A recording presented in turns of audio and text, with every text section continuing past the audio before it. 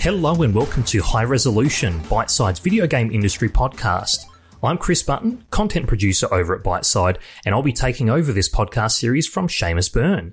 Yes, he really will. I'm Seamus Byrne, by the way, if you don't know, and I did kind of park this podcast sometime in 2021, the pandemic. I don't even really remember properly, but I did put it on the side, focus on all things Biteside, core Biteside.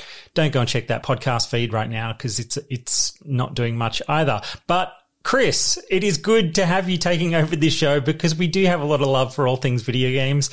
What is your personal motivation for bringing High Resolution back to life? Yeah, other than just a general excitement for video games, I have freelanced as a games journalist in the past as well and still do a little bit of stuff on the side for a heap of publications, including GameSpot, Junkie, Games Hub, Kotaku Australia, a few others in there as well. But by far and away, one of my most loved parts of covering games is speaking with and interviewing the people who make games, so game developers, and also the people who make up various gaming communities and play a massive part in the wider sort of culture and sub-communities of video games as well. So I just love speaking to people, hearing about how they create these awesome things and what makes up the gaming communities that we know and love.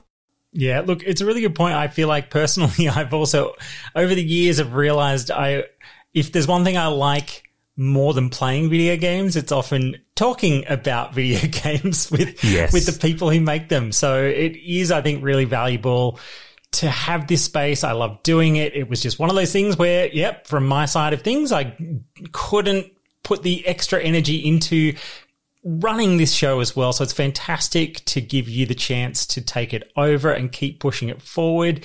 What can you prime people with for what they can expect as High Resolution kicks back into gear? Well, I've already got some exciting interviews lined up and I'll be very eager to share them soon. So expect to hear from plenty of game developers, some content creators, and some fellow games journalists as well to explore how video games are made and about their wider cultural impact as well in society and within games communities as well.